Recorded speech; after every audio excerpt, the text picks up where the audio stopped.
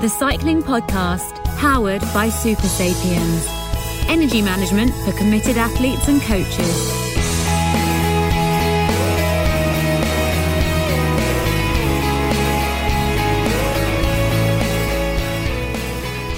Hello, my name's Richard Moore, and I'm joined by Daniele Frieberancini. Is it still too early? So it begins.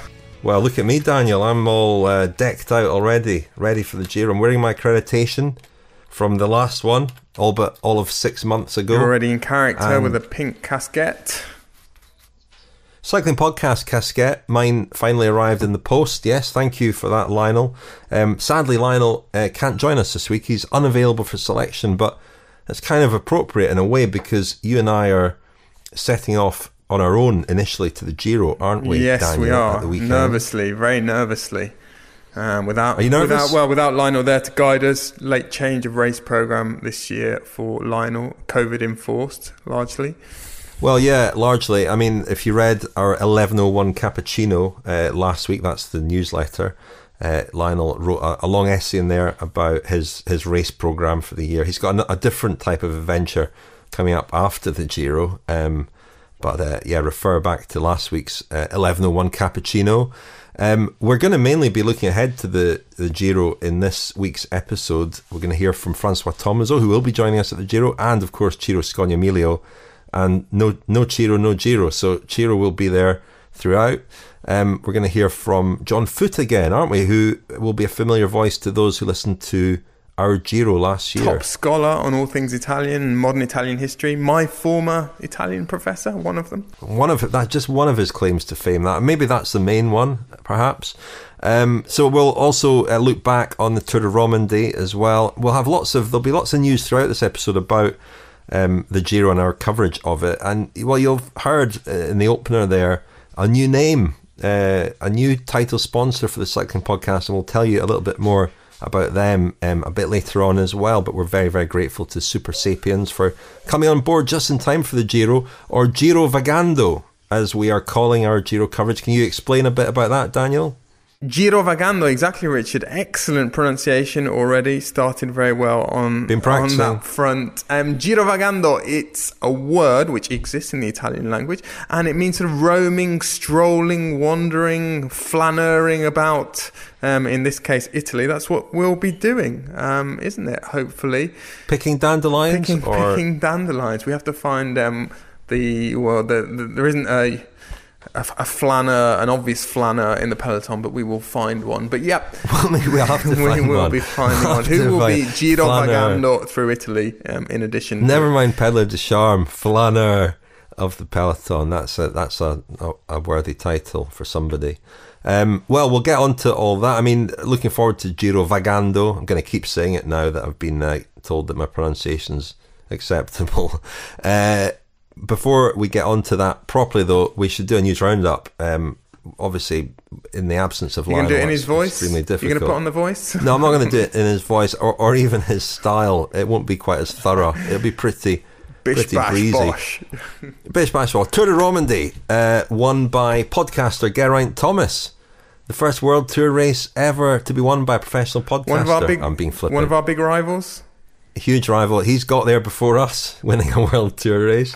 But Geraint Thomas. Do you think he was suitably affronted by this sort of running theme, this running gag we've got about him having won the same number of races or not quite anymore as Tadej Pogacar? He of course edged ahead last week, didn't he? By winning Liège-Bastogne-Liège, and now I think they're neck and neck again. I think if I'm not mistaken, on 24 career victories. Neck and neck. One slight tangent. We're on a tangent already. This is the absence of Lionel leaves us kind of just bobbing about on the ocean. But they are likely to be rivals at the Tour de France, Pogacar and Geraint Thomas and Primož Roglič. And I wonder if Thomas might go through the whole season without racing any of them before the Tour. Such are the differences in their race programs this year. I doubt he'll be lining up in the Slovenian National Championships this year. No, he's not planning to do that, I don't think.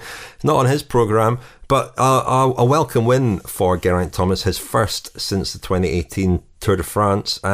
Came close to maybe putting his arms in there on the Queen stage, but in dreadful weather, very cold and rainy weather. He was away with Mike Woods, and when he went to get out the saddle and sprint for the line, his hand just slipped off the brake hood and down he went. And, that continued a theme of Geraint Thomas's career. Of course, his challenge for the Giro last year ended when he collided with a bidon in the neutralised zone. It's happened a lot to him. And one thing that he's very good at, however, is, when he gets over the disappointment, seeing the funny side. And he always takes these things with great humour. He also always stops to give an interview even after disaster has befallen him. That ever happened to you, Rich, in your distinguished cycling career? What? Your hand slipping off the brake hoods, really, wasn't it? I mean, it feels like it almost happens a lot. I mean, he had the excuse of having numb hands from the cold, so it was kind of even though it looked bizarre, it was kind of understandable. Am I right in thinking, tell me if this is still the case, but Campagnolo brake hoods used to be a lot kind of rougher, coarser, probably less likely to slip on those than you were on Shimano, which used to be a lot more rubbery and smoother. That's maybe correct, and with the lack of cables now, there's perhaps more possibility for that. I don't know, but it was a very unfortunate incident for him. Michael Woods obviously won the stage. Other stages won by Peter Sagan, Sonny Colbrelli, Marc Soler. Woods won the Queen stage, as I've mentioned, and then Remy Cavagna won the final time trial, but Geraint Thomas ended up the winner overall. Richie Porte was second for an Ineos Grenadiers 1-2. Fausto Masnada was perhaps the surprise in third overall. The Koenig Quick-Step Italian, who is going to the Giro, so the signs are good for him. He finished 1 second ahead of Marc Soler, and Woods slipped to fifth overall. Nairo Quintana won the 3-stage Vuelta a Asturias. Nairo Man is back. Antonio Pedrero of Movistar was second. Pierre Latour of Total Direct Energy was third. The Ceratizit Festival Elsie Jacobs in Luxembourg, that was won by Emma Norsgaard of Movistar, 21-year-old Dane, national champion. She won 2 stages, and she's been knocking on the door of a big win all year, and it was a tremendous performance by her, in particular the third stage where Trek Segafredo were really throwing everything they could at it, and she rode a very good race to defend and then win the sprint in the end. The Tour de Rwanda is ongoing.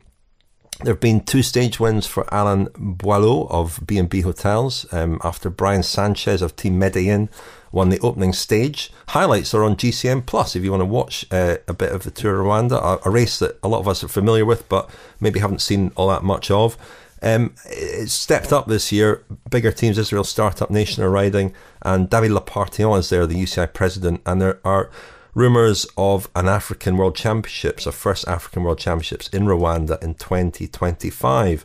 The final bit of news from the news roundup, and we'll be returning to this a bit later on, but there's a shark in the water. Vincenzo Nibali will start the Giro. Did you notice that Trek also used the Jaws music in there? Well, in one promo anyway that I saw for this piece of news, that Nibali was going to the Giro, and loyal, long-time listeners will remember that we used that slightly nervously, didn't we, a few years ago? And we haven't had a lawyer's letter yet, but one could arrive at any moment, and both on our doormat and Trek Segafredo's.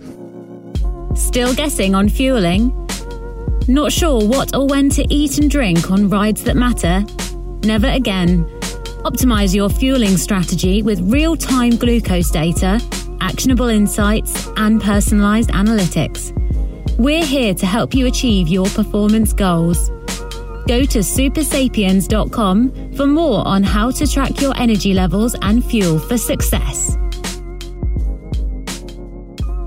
Yes, welcome on board Super Sapiens, our new headline sponsor. We're very grateful indeed to them for coming in just in time for the Giro d'Italia. Iwaka were our previous headline sponsor for just over a year, and we said goodbye to them a few weeks ago. So Super Sapiens are our new title sponsor. What is Super Sapiens? Well, you're going to be learning about that through the cycling podcast over the coming period. But with the Super Sapiens device, you can get insights into athletic fueling so you can make the right fueling choices to help you achieve your goals. It's being used already by Jumbo-Visma, Ineos Grenadiers and Canyon SRAM, among others. Anna van der Breggen is also a user of a Super Sapiens device. And we're going to learn all about the origins of Super Sapiens, why it exists and how it works, starting at the Giro, when we'll hear from Phil Sutherland, the driving force behind it, and also the driving force behind Team Novo Nordisk, the professional team composed entirely of diabetic riders. Phil himself was diagnosed with type 1 diabetes at 7 months, and yet he became a very good cyclist. And I suppose Super Sapiens represents a convergence of a lifetime of being a diabetic and constantly monitoring your glucose levels to stay alive, and his life as an elite athlete. So we'll be learning a lot more about Super Sapiens for the duration of their title sponsorship of the Cycling Podcast. But for now, big thanks to them and welcome.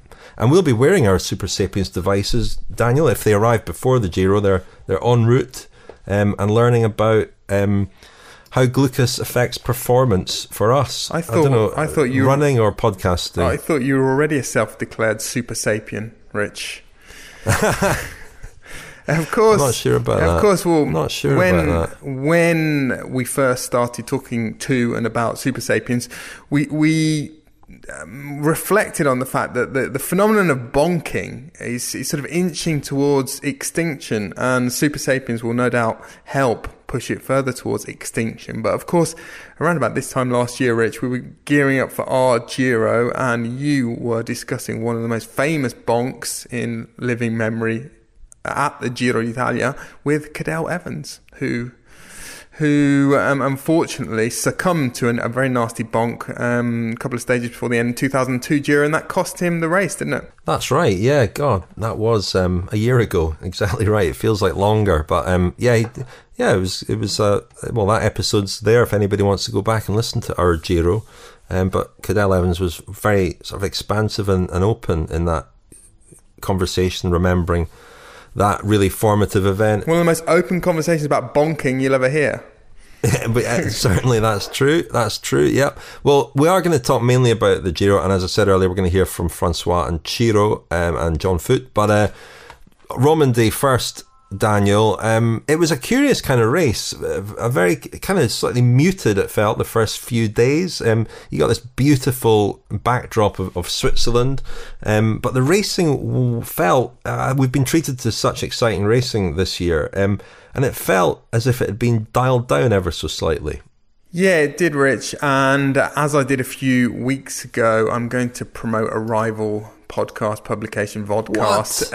Well, Chris Horner again. He comes up with some cracking observations, some cracking points, and he mentioned something which I'd never really considered with Romandy, that it's very much the start. It's a punctuation mark really in the season. The classics guys are all sort of off on their holidays or about to go off on their holidays or off for a break, and the Grand Tour, well, the Tour de France riders are just sort of revving up, gearing up, and it doesn't really fulfill the role of a preparation race for the Giro anymore, does it? There were a couple of riders, there were 3 or 4 riders who will probably be quite prominent in the Giro that were in Romandy, but not that many. So it's in a strange spot in the calendar, isn't it? And you felt that it felt like a bit of an interlull in the season. It did a bit, yeah, and not quite the same, but you did feel a bit like in Catalonia that Ineos Grenadiers had quite a stranglehold on the race. I mean, Rohan Dennis initially was making noises about trying to defend the jersey. He crashed. It wasn't quite as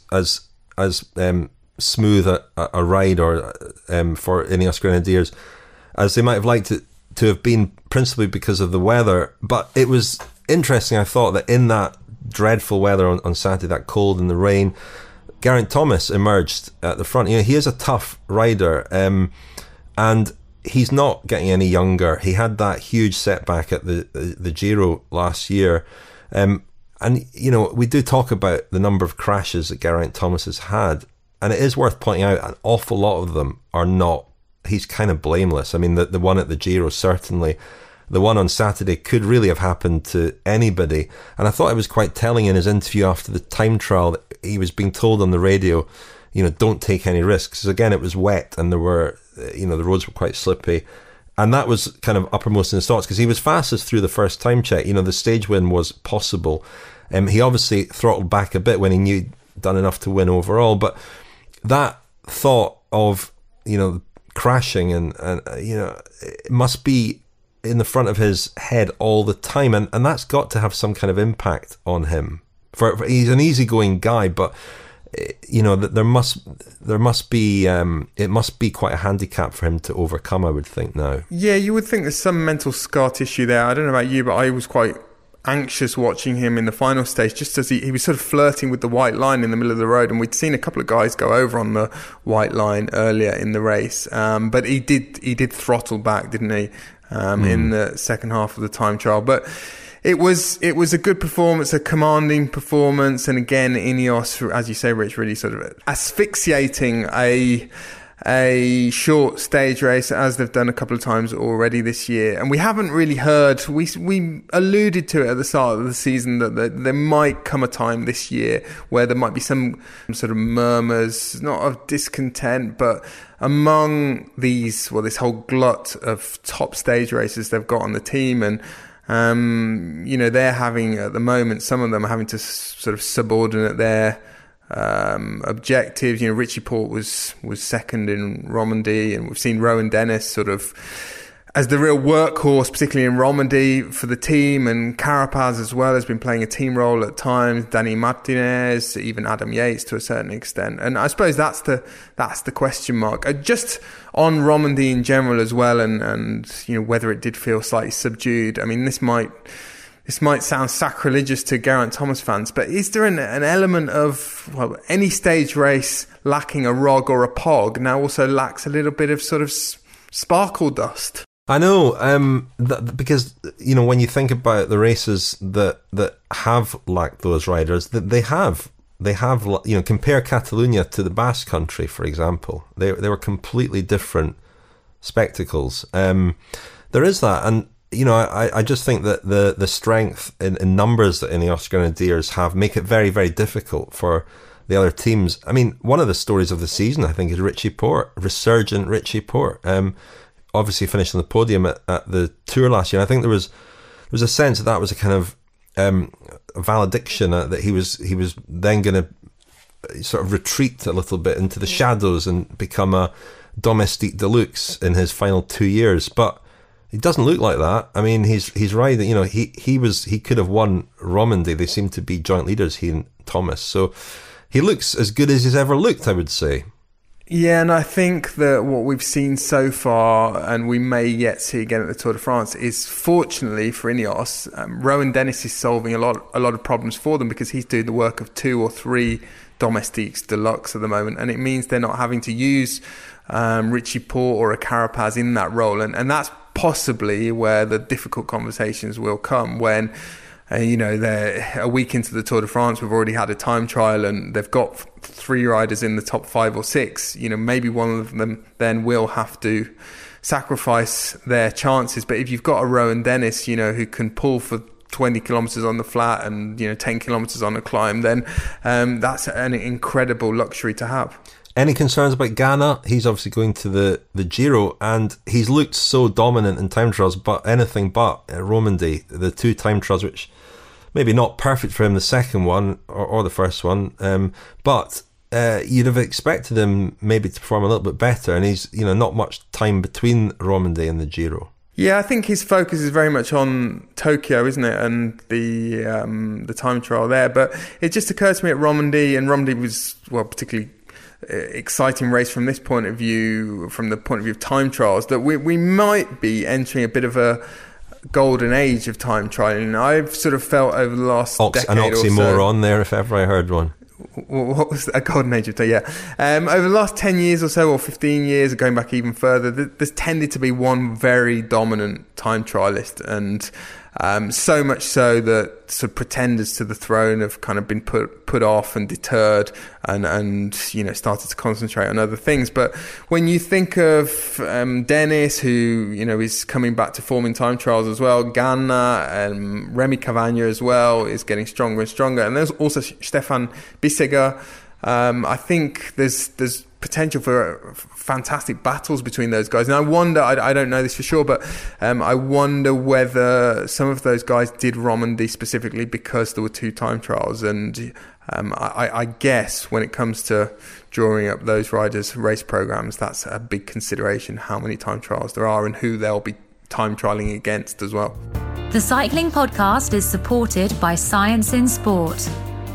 Science in Sport. Fueled by science. Thank you very much indeed to Science in Sport, and happy anniversary as well. It's been 5 years since Science in Sport came on board supporting the Cycling Podcast. They've been by our side ever since, and we are very, very grateful to them indeed. But it was the Giro in 2016 where they came on board as our sponsor, and here they still are, still offering 25% off. In fact, it used to be 20%. It's gone up to 25% off. TCP at 25. scienceandsport.com. What's that? TCP 25? No, Daniel. Oh, you've slipped back. SISCP 25. SISCP 25. During the Giro, we are running a competition in conjunction with Science and Sport to win an energy bundle worth more than £80 by predicting the winner of Sunday's stage. That's each of the Sundays, so 4 in total. This week it's stage 2 from Stupinigi. Stupinigi, is that right, Daniel? It's close enough. Close enough. Began with the right letter. Stupinigi to Novara. You don't need to pronounce the towns, you just need to predict the winner. The competition will run for each of the 4 Sunday stages through the Giro, as I've said. If no one picks the stage winner, the prize will roll over. Enter now by going to thecyclingpodcast.com. So go to thecyclingpodcast.com and you'll see how to enter this fantastic competition to guess the winner of the stage. And you can win this fantastic bundle of stuff from Science and Sport. And thanks once again to Science and Sport. SISCP 25. Don't forget it. Exactly. On Saturday, as stage 1 gets underway, Stacey Snyder's mugs, cappuccino sets and gelato bowls will go on sale. Now that is, to give the precise time, because people do ask about that, 11 a.m. US East Coast time. Go to thecyclingpodcast.com again for details about how to buy these items.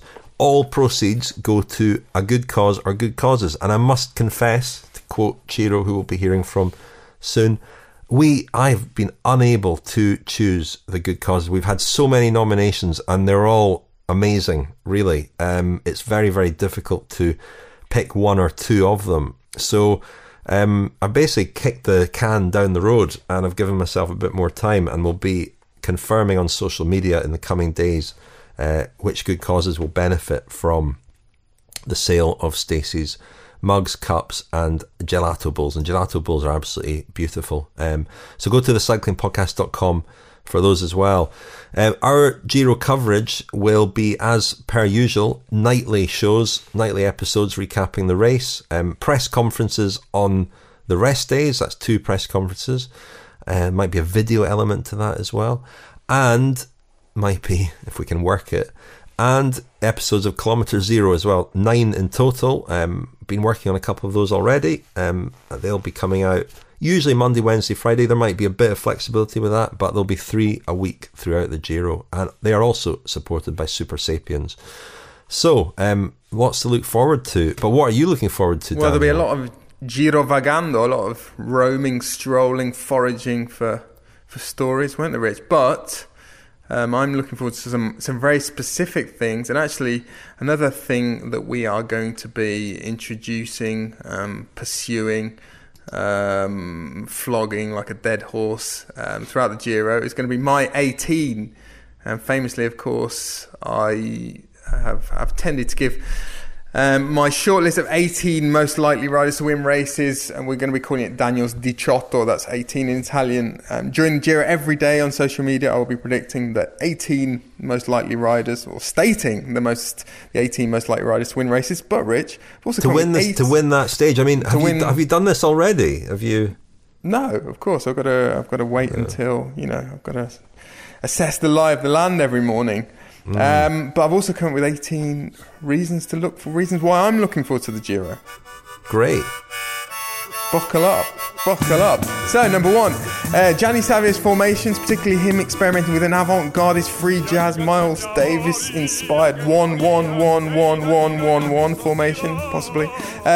In all seriousness, I'm actually looking forward to seeing his Eritrean rider, Nathaniel Tesfatsion, 21-year-old who's riding Giro for the first time, unmasking or introducing to our listeners one of the most mysterious yet powerful figures in professional cycling at some point in the first week of the race. That's all I'll say. Rich, seeing if all the training you've droned on about for the last few months is sufficient to beat me, who almost never rides a bike, in a top secret cycling challenge that's going to dwarf the difficulty of the Zoncolan. Whoa. Who's going to make the most harmonious couple? Is it going to be Remco Evenepoel and João Almeida, or is it going to be Pavel Sivakov and Bernal? That's going to be interesting, isn't it? And also curious about De Koninck have obviously got James Knox, who's have we already said that he's going to be a diarist? No, he's going to be a diarist. Third Grand Tour in a row, he's going to be a diarist for the cycling podcast. There you go. Well, I'm curious to see how they use Knox and Masnada as well. This could be a rare GT where GC hierarchies might be a point of discussion for De Koninck. Seeing how Jumbo-Visma's hotels measure up to ours. Maybe you can explain. Yeah. Well, last year, of course, Jumbo-Visma left the race, didn't they? On the first rest day, on the same day as Michelin Scott, who had several COVID cases in their team. Jumbo-Visma had one, Steven Kruijswijk, their leader, and they opted to leave the race too. Yeah, we'd run an interview with Jos van Emden the previous day, actually, and he'd spoken about the protocols at the Giro around COVID security and health, and he was concerned about the hotels, in particular the buffets and so on. And when Jumbo-Visma made the decision to withdraw from the race, Giro organisers were not happy at all. And it didn't seem like the Mauro Vegni, the Giro director, really calmed down for quite some time, if at all, from that. I think there's still quite a lot of bad blood between Jumbo-Visma and RCS over the way that they withdrew from the race last year. And yet I think most neutral observers would say that they did the responsible thing. And Adi Engels at the time said they felt it was the responsible thing to do, to actually give the race the best chance of making it all the way to Milan. So a curious one. And well, when I went to the Jumbo-Visma camp in January, I spoke to Adi Engels, and he certainly thought that that things had not been resolved between RCS and the team, and he gave a wry smile when I suggested that their hotels might not be the best ones. So 2 hour transfers every morning for Jumbo-Visma. Coming to a youth hostel near you. Also, so I think we're on number 6 now. Return of Dylan Groenewegen. Part of me hopes we'll see him smiling, because I think he was scapegoated slightly after Fabio Jakobsen's crash last year in Poland. Looking forward to finding out how good Tim Merlier really is. He's sort of been the sprinting scourge of the minor leagues for a couple of years now, Alpecin Phoenix sprinter, but he'll be up against some pretty top sprinters at the Giro, Ewan, Groenewegen, etc. Rich, looking forward to going to Umbria, my favourite Italian region, I would say, but I'm looking forward to, well, I'm particularly delighted about the amount of time this Giro is spending in central Italy, and we'll hear from John Foote later, but I was talking to John the other day and saying that that is where I really feel you get the essence of Italy, and you get the essence of the Giro. And in fact, we discussed this last year. We talked about Dino Buzzati's classic account, 1949 Giro, and he sort of shared my feelings about central Italy. This is what he wrote on about the stage from Rome to Pesaro, across the sort of centre of the Apennines. How bitter it is to traverse the heart of Italy at breakneck speed and not to be able to stop. This is where Italy is most like Italy, where 100,000 memories of major events are stirred in even those with the most basic education. But this land speaks to even someone who has never been to school and is oblivious to centuries of history, even to an illiterate person. And only a Philistine wouldn't want to stop here, stretch out in the shade of a tree, with the birds singing overhead and gaze at passing swallows and the happy clouds floating between castle turrets. That'll be us, won't it, Rich? Just absolutely. I'm looking forward to going to Perugia because it might be the only place in Italy that I know better than you. I'm not sure because I think I lived there for longer than you, Rich. In Perugia. I went to the university there, but I know you lived there. I didn't live there, but I had a friend at the university there, University Stranieri, the University for Foreigners. Yeah, that's right. Yeah, and I stayed a couple of winters with him. It was my winter training camp, my winter training base. Lovely stuff. That's why my Italian is so good. I'm looking forward to day 3. We finished just outside Alba, which is a mecca for white truffles and Nebbiolo wine. Looking forward to another show from Peter Sagan, like the one last year on the Adriatic coast, one of the most memorable sort of individual performances I've seen at a Giro. Looking forward to our day in Montalcino, not only because that's the Strade Bianche stage, but also because we're staying on a winery and we'll probably be drinking some lovely Brunello. Looking forward to seeing how Jai Hindley gets on. Jai Rule had quite a low-key start to the season, obviously was in with a shout right until the very last kilometre last year at the Giro. I'm curious to see whether he repeats those exploits. Rich, I'm looking forward to the 2 greatest rest days in Grand Tour history. I think as far as rest day locations go, Assisi, which is where we'll be, and the Dolomites, that's just about perfection. Transfer rumours. I hate to break it to you, Daniel, but Assisi isn't in the Dolomites. Transfer rumours. That's the transfer market is starting to hot up. Been speaking to a few agents in the last few weeks. I mentioned Sagan a second ago. He's one of the sort of the hot topics of this year's. Jai Hindley as well. Yeah, of this year's rumour mill. So I think we'll probably find out some more about those riders, where they're likely to end up from the agents that'll be circling, no doubt, the Giro. I think we're on number 14 or 15 now, 15 maybe. Looking forward to educating Francois about Italian food and just food in general. I'm looking forward to seeing Peo Bilbao and Mikel Landa in action, the Minogue sisters of Basque cycling. How can Mikel clamber up on Peo's shoulders and onto the podium? Maybe the top step of the podium.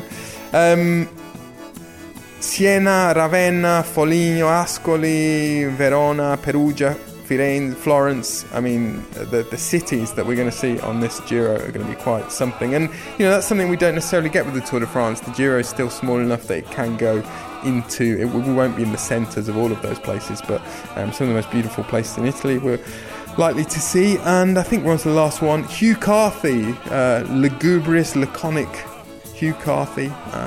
He's sort of gone under the radar this year after finishing on the podium at the Vuelta, and no one's really talking about him as a potential winner, but he could be a potential winner of this. Well, he is a potential winner of this Giro.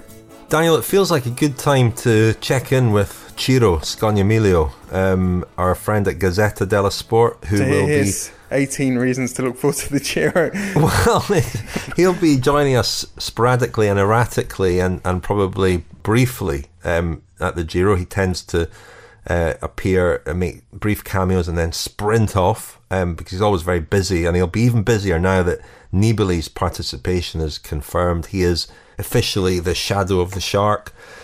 So Ciro will no doubt be busy, but you managed to pin him down for a conversation, and there's actually some cycling in this. Spoiler alert, there's some cycling. A small amount of cycling. Let's go to Ciro. My form, my shape, my condition is not so bad because I had the possibility to do 3 days off, Saturday, Sunday and Monday. So I'm coming from 3 days off. So it's not bad, but not 100% because in these 3 days, in any case, I received the fund about stuff of Giro d'Italia. I check email on this stuff. So it hasn't been, unfortunately, a complete rest. So let's say my shape, not 100%, around 70 and 80%. So you've got margin for improvement. But yesterday you mentioned big news to do with the Giro. Yesterday, of course, was big news for you with the news that the Shark will be taking part. But with what goals, with what objectives, with what possibilities? Well, he said that certainly so far it's not possible to say if he's going for the GC or only for trying to win some stages. My opinion, imagine Vincenzo Nibali, the Shark, really competitive for the pink in Milan. From my point of view, it's really, really difficult. We have to remember that apart from his crash, his accident at the middle of April, the age, in my opinion, is an important factor. And we have to remember that he's almost 37. You have to consider that this year so far, in World Tour races, I don't know if our friend Mark Cavendish is listening or not, but in any case, I can almost guarantee that he's not listening. But go on, Ciro. Okay, but in any case, you could tell him that so far in World Tour races, no victories in this year for any rider of an age of more than 35 years. So, in my opinion, I don't see the Shark competitive for the pink jersey in Milan, but protagonist, actor of the race, maybe trying to win some stages, why not? This is my point of view. And Ciro, it's a big year for the Shark, isn't it? Because this is the last year of his contract at Trek, and you mentioned he's 37. Do you expect him to be in the peloton next year, and with which team? Well, this is a really good question.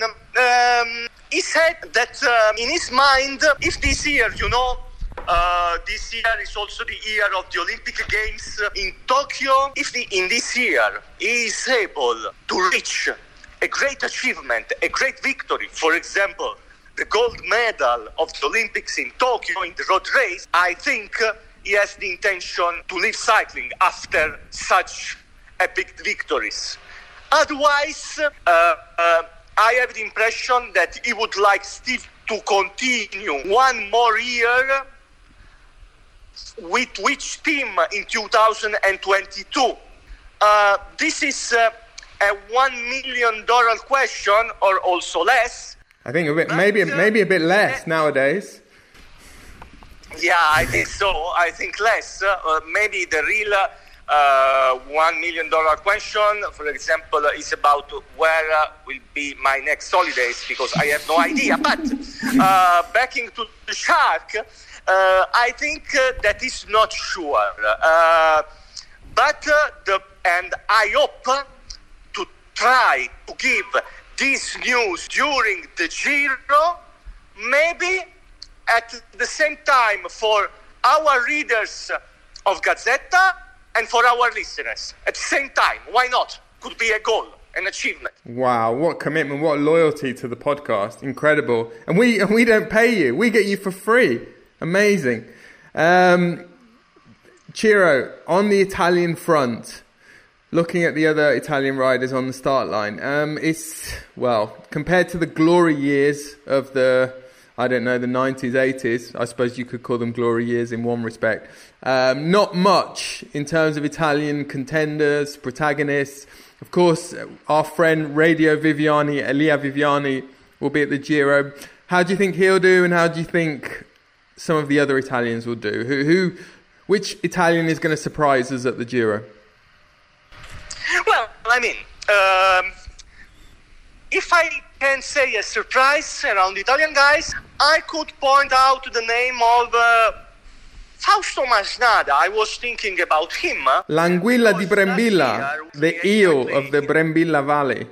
Exactly, because last year, working for Joao Almeida in the October edition, he worked a lot for the Portuguese, and he arrived 9th in the overall. Now, He's coming well in the Giro. He arrived on the final podium third in the Tour of Romandy. He climbs well. So, in my opinion, can be a possible surprise for the Italian public. Radio Viviani, we already know him, dear Leah, 24 hours a day possible. We could listen to him, and so I hope then he can reach the old level. We have to remember that 3 years ago, he was able to win 4 stages in the Giro. Certainly now it's a different team. The situation around him is not so easy, but I'm confident that he could win some stages. And certainly we can't forget Filippo Ganna. We already know last Giro for him was outstanding with 2 days in pink and 4 stage victories. Now I think he's not in the same shape because also Tokyo, the Olympics, is a target for him, but he remains a man to watch. And I can say one thing more only for our listeners. I would like to buy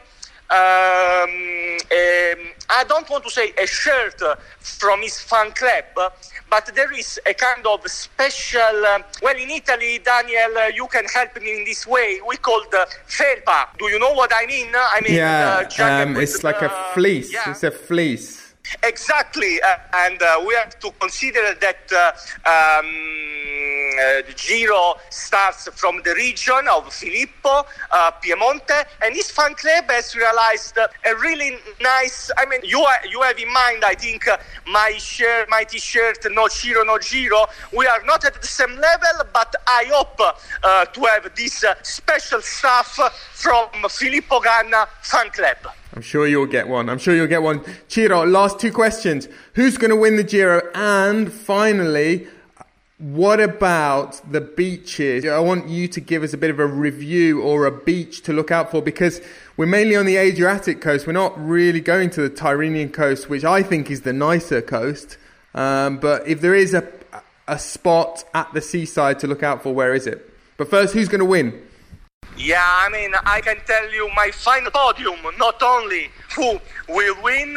So, my final podium, first, Egan Bernal, second, Mikel Landa, third, Simon Yates. This is my final podium in Milan.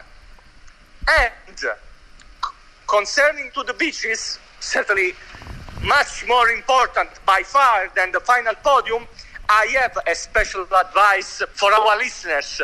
At a certain point, I don't remember exactly when, because I must confess that I didn't study the parcours at all, because, it's not very important for me. But there is a stage that arrives, or starts, but maybe arrives, in Termoli. The name of the region is Molise. Molise, which doesn't exist. There's a myth that Molise doesn't exist. Exactly, it's a dream region. But in any case, from Termoli, you can take a boat and arrive in more or less 1 hour, 1 hour and a half, not more. You can arrive to Trinity Islands, really a treasure, not really famous, but especially the island of San Nicola is beautiful. There are no sand beaches, but rock beaches, really marvelous. And I can tell one thing only for our listeners, maybe my Giro d'Italia could end in Termoli, because I could escape and take a boat to follow the second part of the Giro from this marvelous island. Why not? You could go in fuga. You could be in the breakaway that day, but you won't be coming back. The peloton won't catch you that day. No. I'm not catchable from the peloton. Even if with Filippo Ganna at 110%, I can assure you that he can't catch me. Not at all. I was Ciro there with the $500,000 question, or the $250,000 question, or the maybe lower fractions of $1 million question about Nibali's future. We shall see. But we're going to hear from Francois Tomaso in a moment.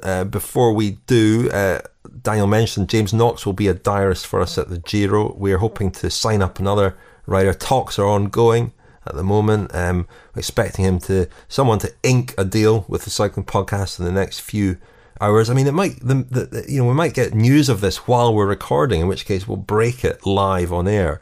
But we hope to have another diarist. I'm sure we will. If you don't want to miss any news from the Cycling Podcast at the Giro, sign up to our newsletter, the 1101 Cappuccino. Lionel will be manning that, and you'll be getting missives from him throughout the Giro. Go to thecyclingpodcast.com. You can also sign up as a friend of the podcast there.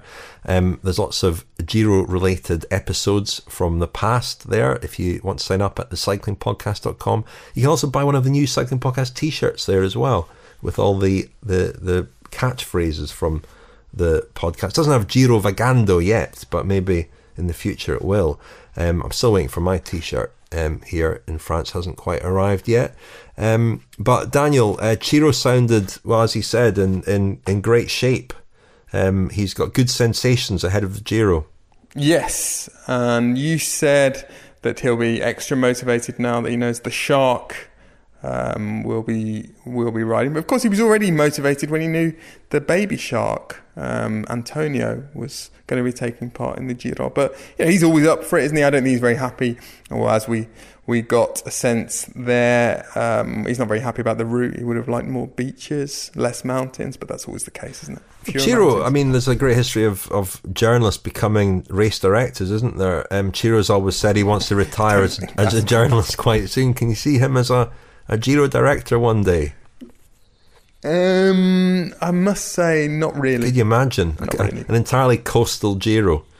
I don't think he'd last very long. Well, you joke, we joke, but Vincenzo Torriani, the probably most famous Giro director of all time, he had that exact idea one year, Rich, and I think we might have even talked about it last year.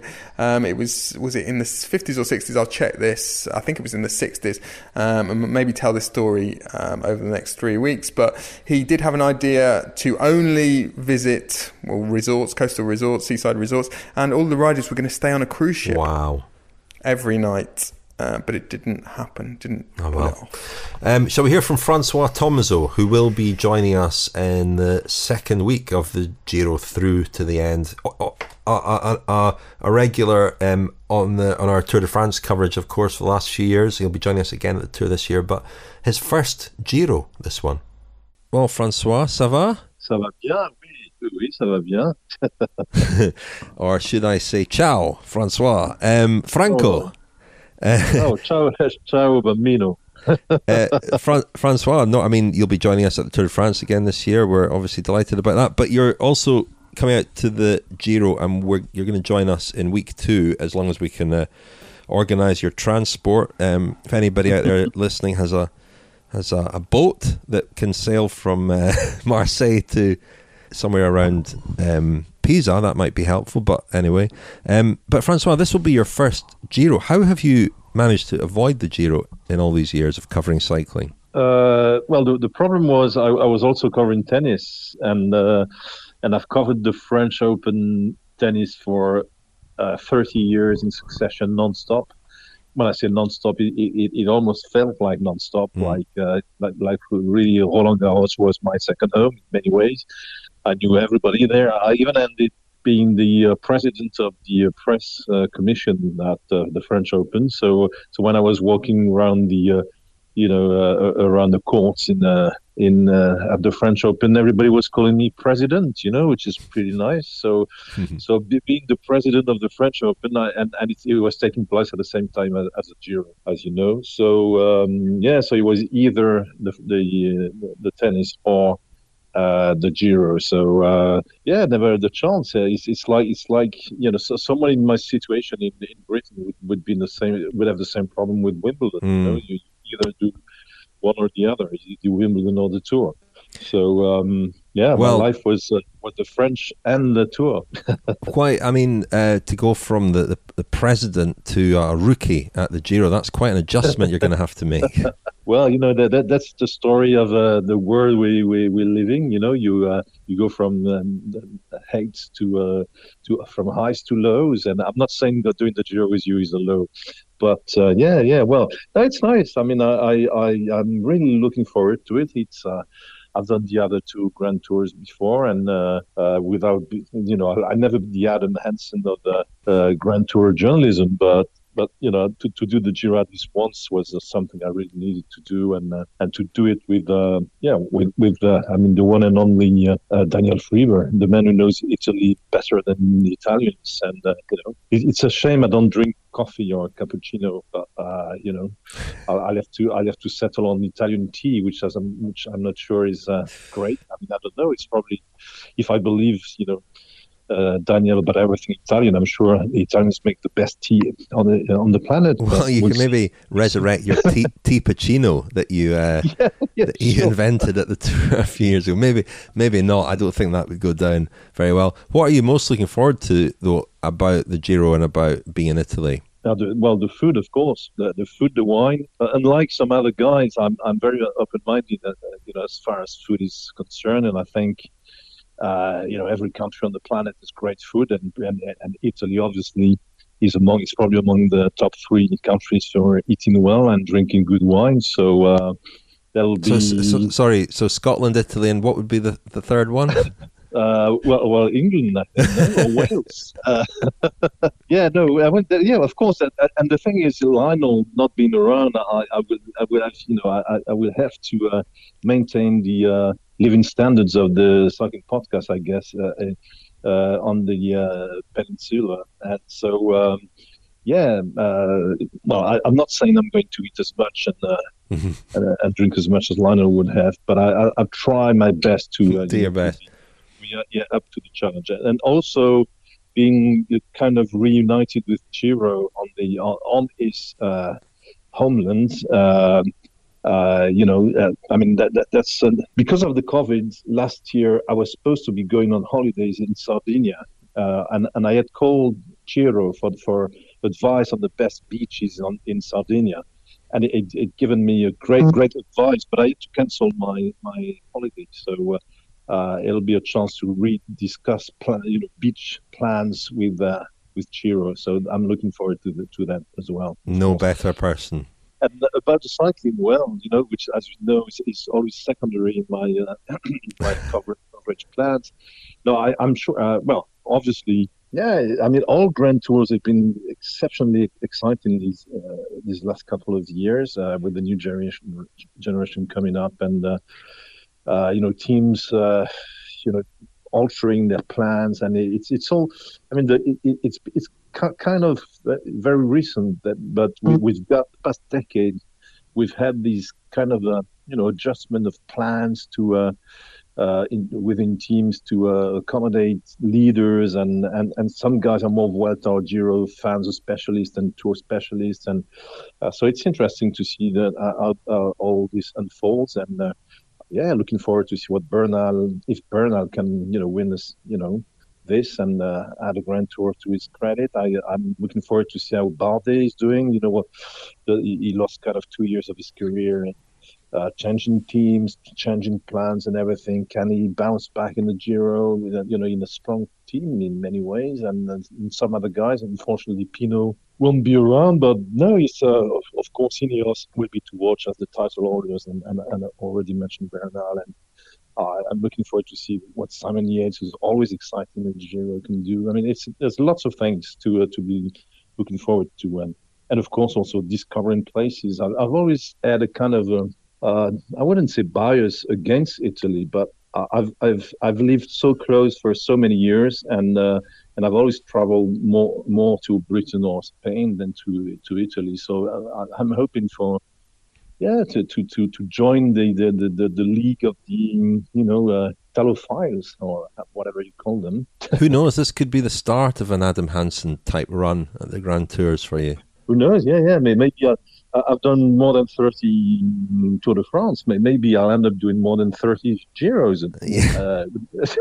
You never know. You never know. Well, good to hear that Francois is open-minded about food. Well, we already know he's open-minded about food because you have to be if you live in France, don't you, Rich?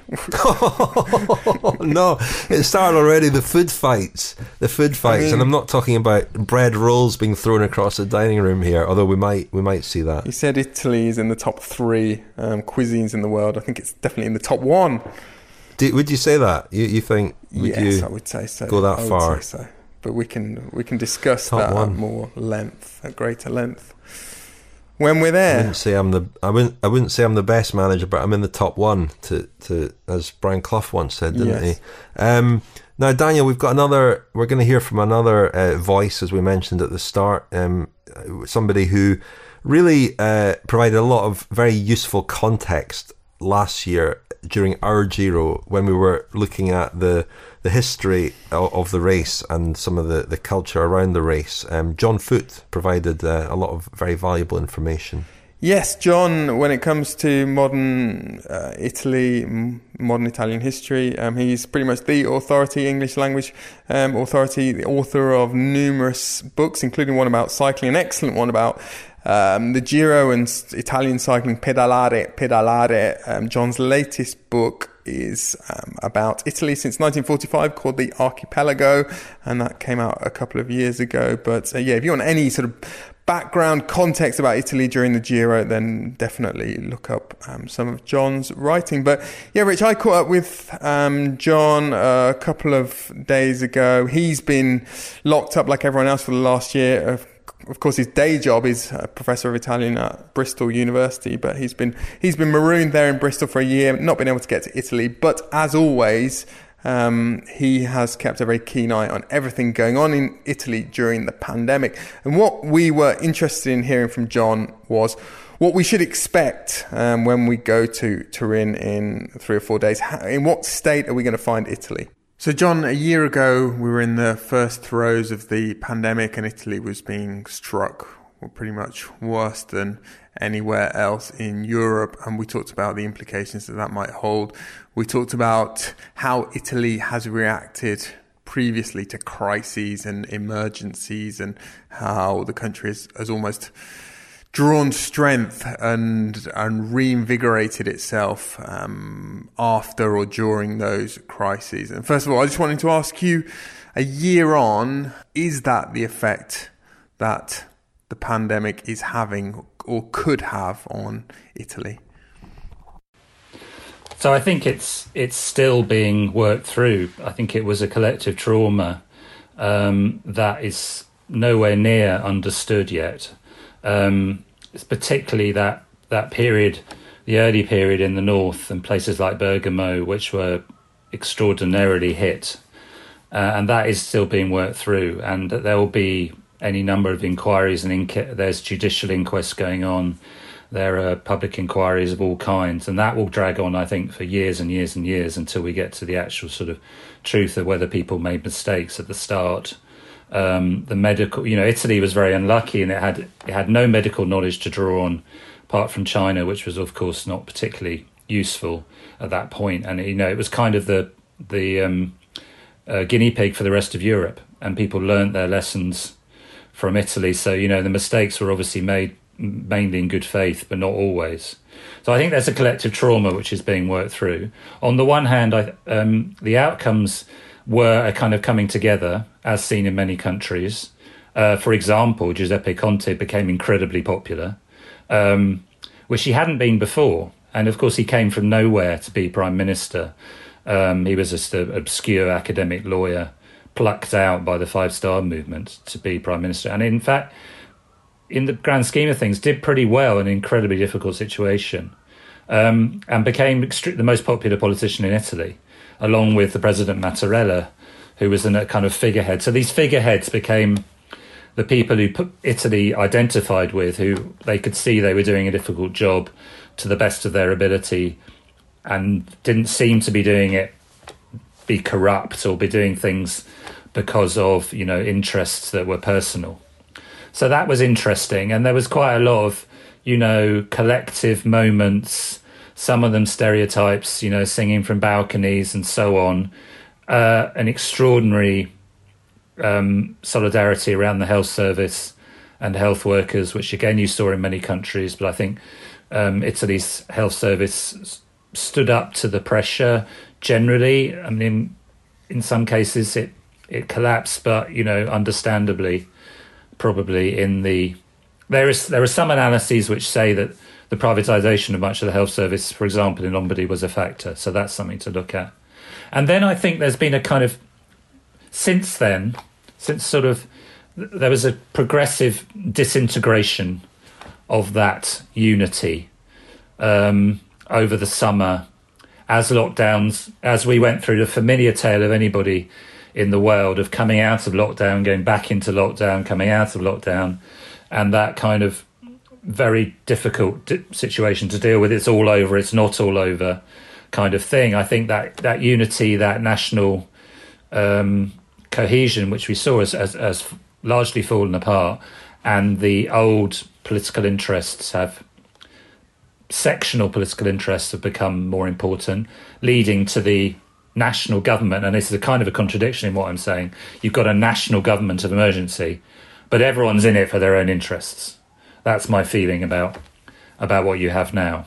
So Conte fell. He was kind of stabbed in the back by Matteo Renzi for reasons that are almost entirely to do with Matteo Renzi and not to do with anything else at all. Political coup, if you like. And then we have this kind of familiar thing that Italy does in crisis, which is a government of national emergency with a non-politician in charge, Mario Draghi. And that is really not got much future, in my opinion. Obviously, we go to the Giro every year, John, and it's almost an opportunity for us to take the pulse of the nation as we see it. But one thing we often come back to with Italy is confidence, and we sort of think about the national psyche. And this is probably a bit of BMAT anthropology, but we talk about how maybe because Italy is such a young country, probably that it's never really been sure of its place in the world, and you see this sort of lack of confidence about how it stands, where it stands compared to other countries in Europe. And we often say even very positive things come out of that. For example, the eagerness to please, the hospitality that we find in Italy. But the confidence needle, is it moving in the right or the wrong direction at the moment, do you think? My feeling, and I haven't been there for a year, so this is all from the outside. My feeling is that there's a profound level of fear, of uncertainty, of kind of fragile, a very fragile feeling about the future, and that was already there because of the Italian economic crisis has been going on a long time, at least 10 years. There was no blip in that really. And that, what they call la crisi is something that from 2008 has not really ended. And that's not to say that, Italy doesn't have a very high standard of living in lots of parts of it, but that has been more and more fragile, I think. And the pandemic has hit that. So I get a feeling of fragility, of insecurity. And I've had this sort of, even in my own personal dealings with Italy, I wrote a piece about Italian universities, which was meant to be a bit of a silly piece in some ways, a review of a book by Tim Parks about Italian universities. But I got sort of massive criticism and massive support, and it was really interesting. But, very kind of, who are you, English person, to be attacking us? And that kind of reaction, which is, I think, the worst kind of reaction, right? Not actually dealing with the actual substance of the thing. It's a little bit of a spy. That's more of an Italianism, a spia, a way into understanding where Italy is. So, the political crisis is very much not been resolved. You've had elections which haven't produced winners or clear winners. You've had massive corruption also connected to the pandemic. So I think it's in a very fragile place. And I don't think there are very few signs of a positive outcome in the near future. Just thinking a bit about the future, and again in very broad terms, just thinking about where Italy goes from here in the medium and long term. We've often talked about how Italy wrestles with, well, its deperfection, and rightly so. It's almost infatuation with its own past and its sort of respect for and veneration of old people, never mind old towns and old traditions and customs. And while at the same time recognizing that it needs to show and develop a more dynamic face and be maybe a bit more like some of its currently more prosperous European neighbours. I think you see the same thing in the Giro, in the sense that it's a race that is unabashedly celebrates its own past, Italy's past. You hear the race director Mauro Vegni talking about things like Italianità, Italianness, and how the Giro needs to celebrate that. But at the same time, one wonders whether the Giro also needs to maybe reflect a different side of Italy and court a different Italian public. I think it's courted an international audience, certainly. I think it's always torn between. I mean, one thing, that trend that you talk about, I think is quite clear, that the Giro's known for quite a long time has not been looking inward for its main focus of its sort of message, if it has a message. It always did have a message. I mean, right going back to when it was formed, and talking about the Giro della Rinascita and this sort of pedagogic national identity message, which was transformed through this annual ritual, which went everywhere, which also had a high sense of its own history and a high sense of anniversaries. And there's still some of that, but I get the feeling that the marketing people have really taken over in a different kind of way, and the audience is definitely no longer an Italian audience, although that is still important. People pay to have the la tappa, don't they? So that's some of the basic bread and butter stuff. But as you say, I think their audience is the massive cycling global audience, and that will probably see what it wants to see in Italy. And there are ways that you could subvert that. And of course, it shows bits of Italy, it even shows those to Italian that Italians don't know. That's always one of the great things about the Giro, is that, it's not just the mountains that and the cities that It's also places that I've never seen before. And it does that kind of geographical explaining. And I think that has been, I don't have direct evidence of that, but I'm sure that has a way of bringing a different kind of tourist to Italy. Might be a cycling tourist, might be somebody who sees something which isn't necessarily, the Chianti, rolling hill, which is a very powerful image, which kind of dominates a lot of other images. Or, James Richardson sitting with his cappuccino outside in Rome with a massive ice cream, which is fine. But there's that kind of, a bit beyond that. So I think it's quite a high level cultural product in that sense. And of course, cycling fans are sophisticated, right? Because you don't watch a Giro if you know nothing about cycling, because you won't really get much out of it, will you? I mean, you need some technical, ability to really get into it. Again, thinking about how the Giro might evolve, last year, amid all the conversations about diversity, we sort of start reflecting on the Tour de France and on what a sort of arcane image of France that reflects. It's all sort of bunting and almost, it just about stops short of men in stripy jumpers with garlic or onions around their neck, but not too far short. And, similarly with Italy, you can look at the Giro and think that it's a very monocultural sort of rural vision of Italy. But of course, there is huge diversity in Italy, isn't there, John? Beyond the colour of people's skin, which, will become, I think, more of an issue as years go by. But one of the strengths of the Giro has always been to celebrate Italy's diversity, hasn't it? Yeah, absolutely. And, the sort of the differences even between the major cities are just so extraordinary if anyone knows Italy.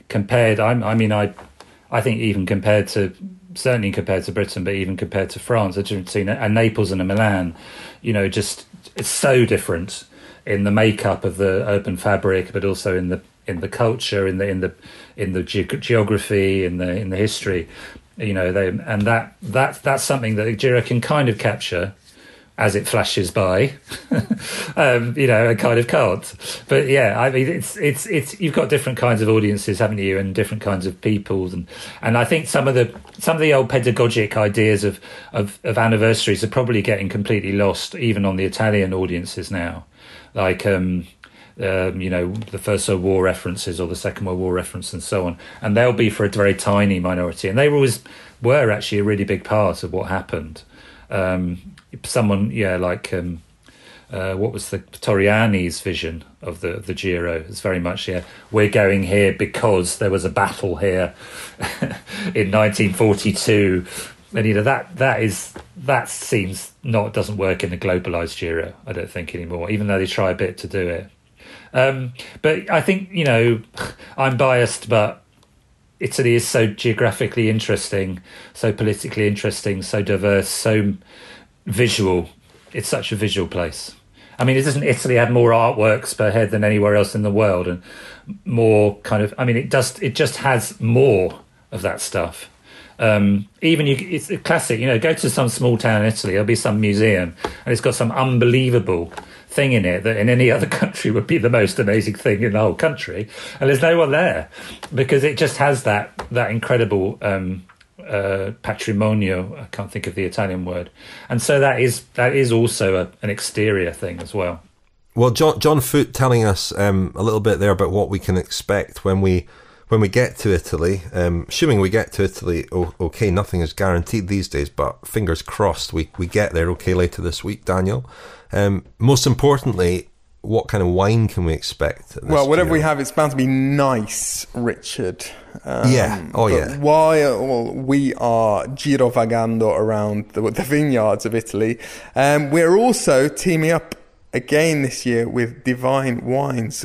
Greg from Divine Wines, he was our loyal companion last year on our Giro, wasn't he? And Greg and I have put our heads together and we've come up with a cycling podcast case of Giro wines, 6 wines. We're going to be revealing those on social media in the coming hours. A selection which sort of covers the route. There's something from Puglia, which is the southernmost point on the Giro this year, and we go east, we go west. There's I think three reds, a couple of whites, and Prosecco as well. We've gone for quite a special, different Prosecco, and I'll also be chatting with Greg Rich in the next couple of days about how we came up with the selection and just a bit about Italian wine generally. It's not necessarily for everyone, but if you're interested in wine, interested in Italy, and the connections between the wine and the Giro, then by all means tune in to that. And Rich, we're going to have cases for all 3 Grand Tours, and they're all going to go on sale in the next couple of next few days. There's going to be a tour case inspired by the Tour route this year, and a Vuelta case, and a sort of best of Grand Tour 12 bottle case as well, all available from Divine Wines in London. Thecyclingpodcast.com for that. I'm glad to hear there are reds and whites in the case, because they're 2 of my favourite wines. Reds and whites. Can never decide which scandalously is my favourite. Pink wine for the Giro. No. Oh yeah, that's a good point. We've missed Why a not? trick there, haven't we? You have a bit. You'll have some for the Tour, I imagine. We're going to Ventoux after all. No, I think I banned rosé, if I remember rightly. Oh God. Well, speaking of controversies, it's time for Slow Radio. Missed it last week because I forgot. Did we really? Did we miss it?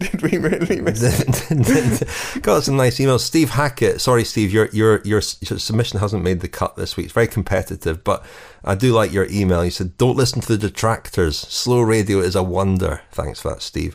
The clip we are going to play is from Joel Macht from Whitehorse in Yukon. Not much or any pro cycling happens in Whitehorse, Yukon, Canada. Although we are proud to claim former Canadian National Road Race champion, Pan Am and Commonwealth Games medalist and Track World Cup medalist Zachary Bell. The accompanying Slow Radio clip is a short segment of my daily, yes, some even commute in winter at -30, commute alongside the Yukon River. Perhaps the most northerly Slow Radio clip you've received to date. And this is fantastic. This is exactly what Slow Radio should be about. Here we are being transported to -30 degrees alongside the banks of the Yukon River.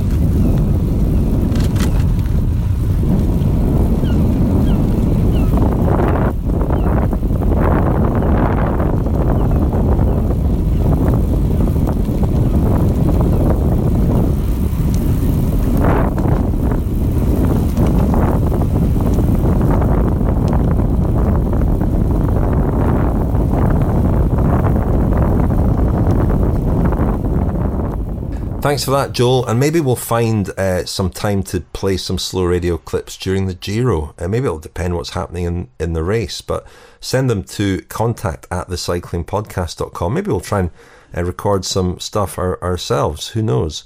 But I'm looking forward to the race as well, Daniel. Particularly intrigued by the point you made at the start about the Koenig Quick-Step in particular. You know, Masnada obviously in great form.